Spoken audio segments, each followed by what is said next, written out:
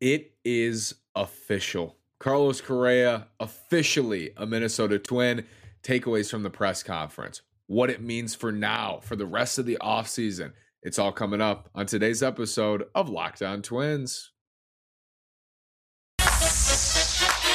You are Locked On Twins, your daily Minnesota Twins podcast. Part of the Locked On Podcast Network, your team every day.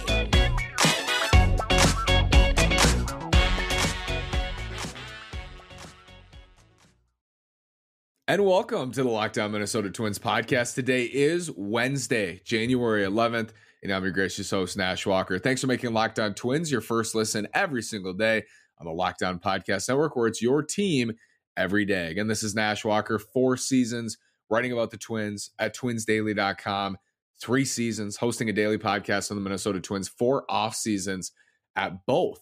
Carlos Correa, officially a Minnesota Twin, signed his contract today at Target Field. Cannot believe this. I mean, can you believe it's official? Carlos Correa, Minnesota Twin for at least the next 6 years. What does it mean for the rest of the offseason now? I think the feeling last year when the Twins signed Correa, the immediate reaction to that, whether it was, people commenting on my videos or my tweets or anybody in Twins territory, it's always what's next? What's next? You got Correa. We know that this team last year won 78 games. Are they going to keep pushing in chips? And last year, the one guy we kept looking at was Frankie Montas in Oakland and thinking, how are they going to get Montas? What does that deal look like? They need to add him to the front of this rotation. I think there's a similar feeling this year, but the difference this year is there's not a clear starting pitcher, frontline starting pitcher who everybody's monitoring. There is, but it's not somebody I think that excites a fan base like Frankie Montas did at that time, because Frankie Montas, the narrative around him was get him out of Oakland, first of all, save him from Oakland, although that park certainly benefits pitchers, work on his pitch mix. He throws in the upper 90s, disgusting splitter, upside, real upside with 2 years of team control. There was that feeling on Frankie Montas last year. This year, the guy we're monitoring, and I'm monitoring because a big part of that is he's the only guy I think is actually available. I know to be available, and that's Pablo Lopez in Miami. We've mentioned Pablo's name a lot, not only this year, but last year as well. I think Pablo would help this staff, and I think the direction we're heading in this offseason is in that way. I think they're going to continue to try on Pablo Lopez. We know they've been in contact with the Marlins on Lopez, and what Lopez would do is add depth to this rotation. He would raise the floor of the rotation. When you look at this group right now, Kenta Maeda and Bailey Ober, I don't know if you can rely on those two to start every 5th day all season long. I don't think that is a viable plan. Kenta Maeda has not thrown in a year and a half. Bailey Ober didn't really pitch at all last year. He started the season, finished the season, but didn't log very many innings. He didn't log very many innings in 2021. So I think for those two specifically, you have to wonder what's the best plan for Bailey Ober and Kenta Maeda. Is it to have them as your 4 and 5 in the rotation for a majority of the year? Or is it them piggybacking together? Meaning you have a 6-man rotation out of spring training, which is going to help everybody. If you have enough good pitchers, I'm always in favor of a 6-man rotation, especially coming out of spring training. If you have enough guys, and the Twins did that out of spring training in 2021 when everybody was healthy. They had Sonny Gray, Joe Ryan, Chris Paddock, Bailey Ober. They had Chris Archer, Dylan Bundy. That was their 6-man rotation.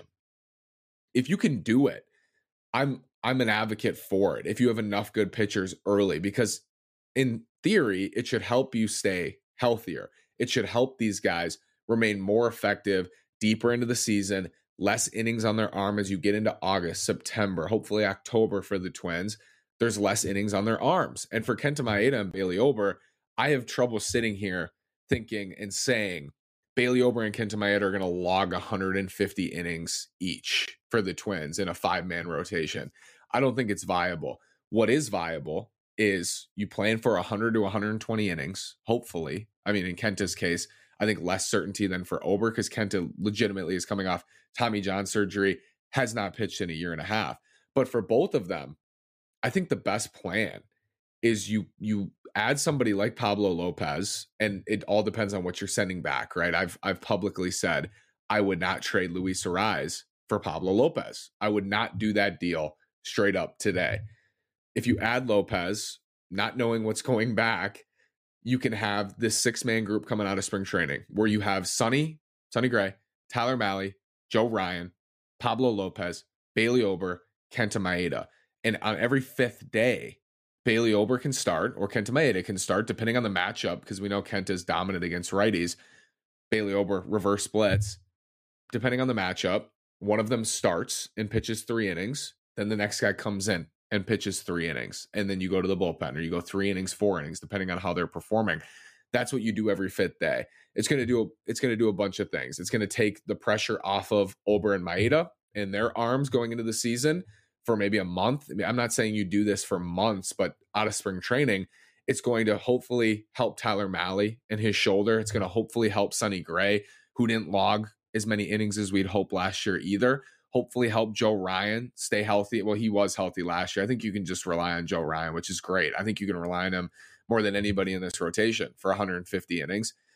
It's going to help everybody. If you have enough good starters, I'm all for it. I'm all for a 6-man rotation with a piggyback. That's absolutely, I'm in for that. They're going to start together, and you would hope that they take up more innings, together, so that either looks like they're piggybacking, or you go straight 6-man, and the straight 6-man would benefit the rest of the rotation. Straight piggybacking, everybody would be on normal rest every 5th day. I'm an advocate for that, and I'm an advocate for Pablo Lopez. What else is coming for the Twins this offseason? What do I want to see them do with the rest of their winter to reasonably go into 2023 saying this team looks like a playoff contender? What does that look like for the rest of the winter? After this word from betonline.net. betonline.net is the fastest and easiest way to get all your sports betting needs, info, stats, news, analysis. You can get the latest odds and trends for every professional and amateur league out there, from pro football to college to basketball, everything. They've got it all at betonline.net. If you love sports podcasts, you've already listened to Locked On MLB, you've already listened to Locked On Twins, you've already listened to Locked On MLB Prospects, you can find more podcasts at BetOnline as well. They're always the fastest and easiest way to get your betting info. You can head to the website today or use your mobile device to learn more. BetOnline is where the game starts. Again, so easy to use. Whether you want to use your phone, desktop, iPad, whatever you're looking for, BetOnline has you covered with a sleek, easy to use design. BetOnline.net, it is where the game starts.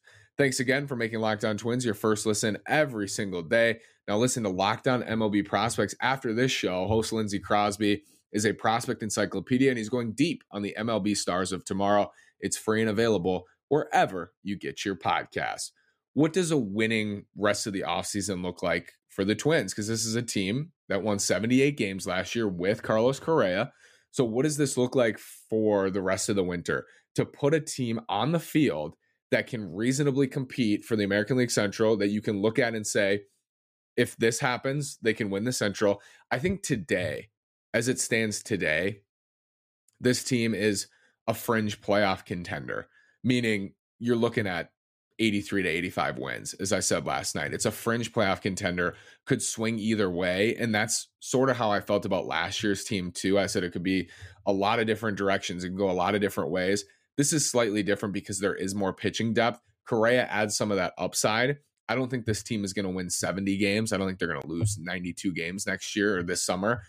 I'm not sure they're going to win 90 though either. I think they're going to end up, as currently constructed, probably in that 80 to 88 win range, somewhere in there. And the difference is huge. 85 can get you in, 84 you're out. So that's where I think they are right now.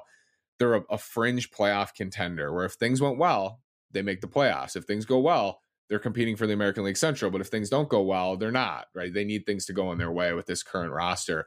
Health is most of that, but also development and guys taking steps forward, relying on players who have not been reliable, health or performance or otherwise. What needs to happen for the rest of this offseason? What needs to happen for us to go into 2023 for me to sit here and say, this is a legitimate playoff team that should be favored or co-favorites to win the American League Central. The feeling continues to be frontline starter, frontline starter, frontline starter. It was one of my top 5 needs. One of my needs was catcher. I wasn't worried as much about catcher coming into this offseason, to be honest with you.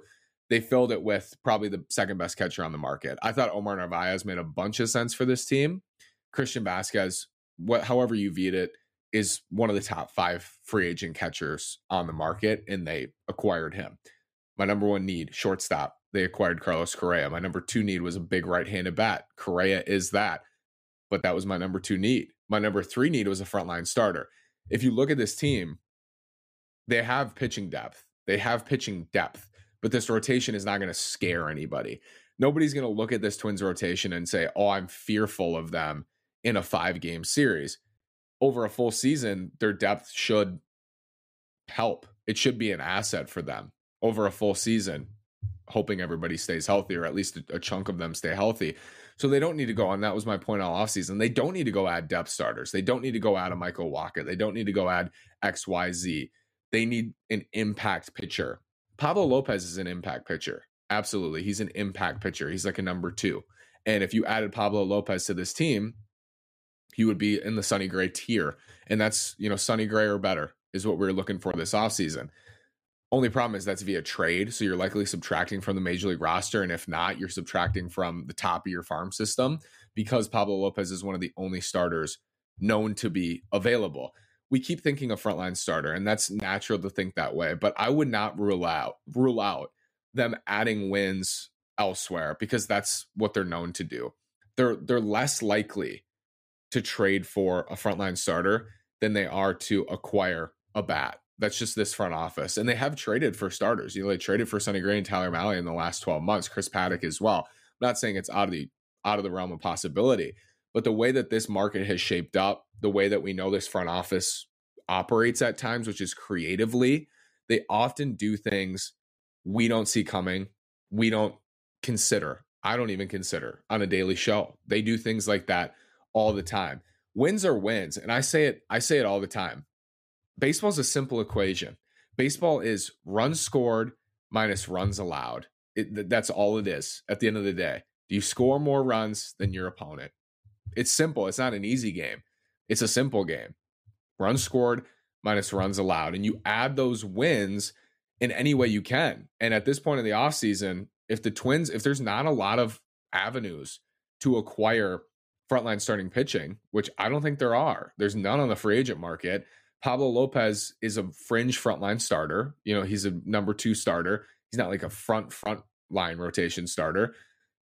There's not a lot of opportunities to go add that dude in trade or in free agency. That's why I think maybe start thinking about other ways that they're going to do this. I came into the offseason saying there's only a couple spots here, and this was before Correa. There's only a couple spots here that are locked in. Buxton's locked into center. They're unlikely to trade for some stars, Mike Trout. Those things are not going to happen for a bajillion different reasons on Trout specifically. But my point is, it's not going to happen in center field, most likely. It's likely not to happen at shortstop. Now, with Carlos Correa until they're not going to trade for some star level shortstop. And we knew there aren't a lot of those guys out there, because I was talking like, what are they going to do now that they missed out on Correa? How are they going to get a shortstop? There's not a lot out there. Ha-Seong Kim in San Diego was an option, but other than him, I don't think anybody's available. Miguel Rojas traded to the Dodgers today. He was like a low end trade target the Twins could have added if they hadn't signed Correa. So shortstop and center field and catcher, those are really the 3 spots right up the middle. It's a good place to be solid, or to have bodies in Buxton, Correa, Vasquez, and Jeffers. They're solid up the middle in that way. I could see them add legitimately anywhere else. I could see them add a random first baseman, and everybody's wondering why? Why would they add a first baseman? I could see them adding a first baseman, then trading out of first base, trading a Kirilloff or an Arise or somebody from that glut, adding a third baseman. I don't think they're going to trade Jose Miranda, especially now that Correa's back. But you could add a third baseman, kick Miranda over to first, and trade from first. You could add a left fielder. You could add a right fielder. You can add a right fielder and trade Kepler and start Gallo in left. You can add a left fielder and start Gallo in right.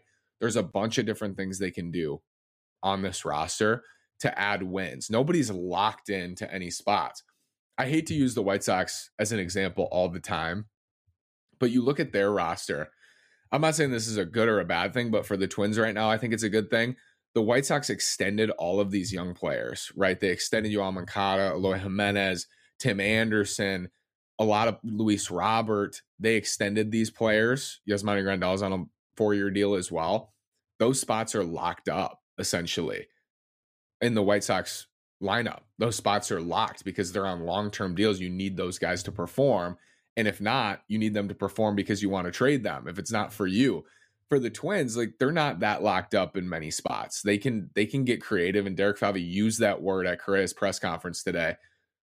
We can get creative, right? That wasn't verbatim, but they can get creative in a lot of different spots. You can add anywhere you want, save for straight up the middle. You could even, like I'm saying, you could reasonably add a center fielder and start him in left field. You could add a center fielder and start him in right field and trade Kepler, which I still think they're going to do. There's a lot of different ways you can go. It doesn't have to be a frontline starter. Do I think that's the most likely?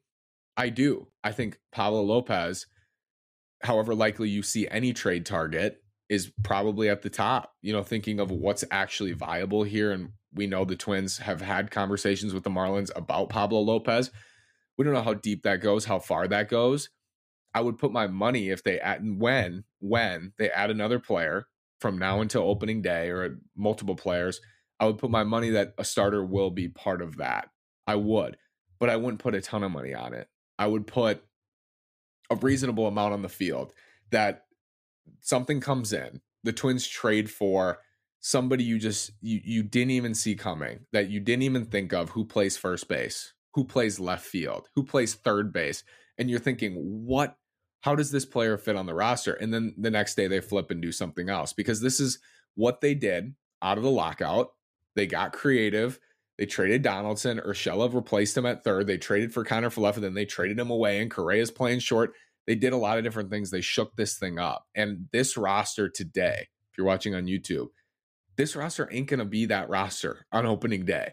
It's not going to be this. It's not going to be Gallo, Buxton, Kepler across the outfield, Miranda, Correa, Polanco, Arise, this same rotation, this same bullpen, this same bench. I don't even think it's going to be this going into spring training. I would be really surprised if this is the group they go to spring training with.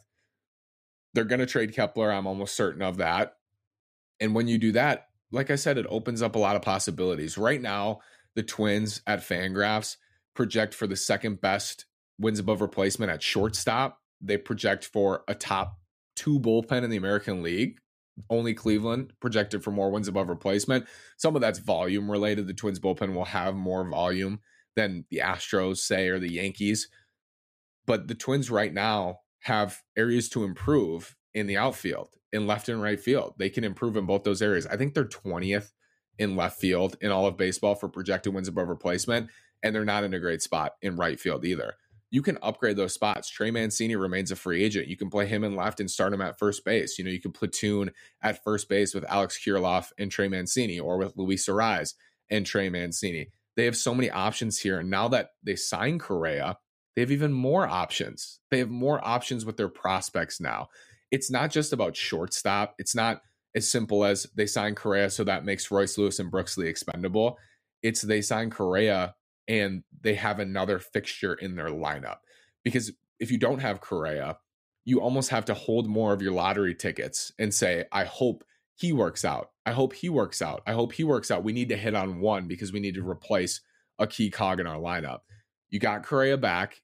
It can make you more aggressive elsewhere because you have him in the middle of your lineup at shortstop at a premium position. You can behave differently now that you have him in tow in the lineup on the field. You can behave differently as a group, and I think they will. I think from this point forward, I wouldn't be surprised by anything they do, any addition or subtraction they make.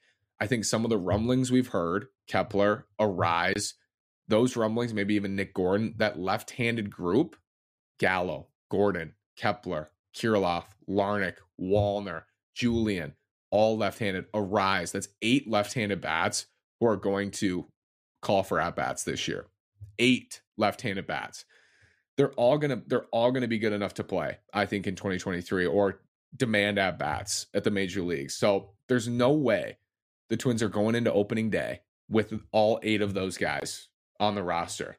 That's Kepler, Arise, Gallo, Larnach, Kirilloff, Gordon, Julian, Wallner. 8 of those, I think at least 2 will be gone. I think at least 2 will be gone of those 8. I think one of them is almost assuredly going to be Kepler. I mean, 3 could be gone. Viably, 3 could be gone. I think one will be Kepler, and the other might surprise you. And we'll just have to wait and see exactly who that's going to end up being. You can't look at this roster and say to yourself, this is the group. I can't do it. I don't believe it. I don't believe it at all. Knowing this front office, and then just logically, it doesn't make sense to have 8 left-handed bats who are going to demand playing time in 2023. I think Julian's a guy who's going to play for the Twins in 2023. I think Wallner is going to play for the Twins. And I realize not everybody stays healthy. We're talking about 4 or 5 guys among those 8 who have had leg problems, wrist problems. You want to keep as much depth as possible. When they're all left-handed, though, that's not great roster utility. The Twins signed Carlos Correa today officially and DFA'd Kyle Garlick, which I thought was interesting. I think Garlick's going to clear, but if not, they're going to have to add a right-handed bat in free agency or via trade. So that move, DFAing Kyle Garlick, furthered me in thinking, okay, they're going to bring in another bat here. They're going to bring in a right-handed bat, whether it's Andrew McCutchen, Trey Mancini, a trade target. Adam Duvall is a free agent. They're going to bring in a right-handed bat. And I think what was attractive to me about AJ Pollock, who signed with the Seattle Mariners 1 year, $7 million, he held his own against righties, and in his career has held his own against righties. He's been a lefty killer his entire career.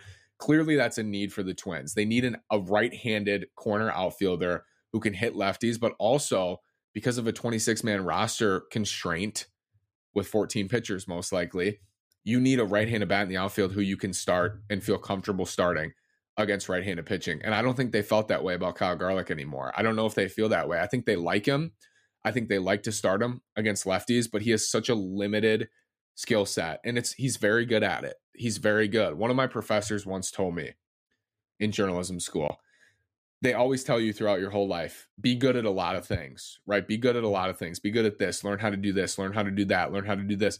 But be really good at one thing. And I think that was great advice.